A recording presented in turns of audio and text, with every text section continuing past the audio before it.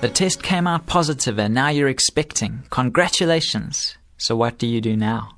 Good day and thank you for joining us for the Focus on the Family Minute.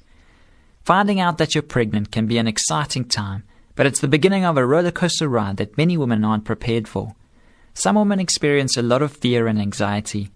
They start to read books about all the things that can go wrong during pregnancy and worry about whether their baby will be healthy. For those with a compulsive personality, these thoughts can become an outright obsession, and the physical changes aren't much easier to deal with. A ballooning belly can bring out a lot of insecurity in a woman who has worked hard all her life to stay thin. These are normal emotions, and almost all women go through them. The key is to relax and to focus instead on how much joy your new baby will bring. For more information on family issues, please call Focus on the Family in South Africa on 031 716 3300 or visit our website at safamily.co.za.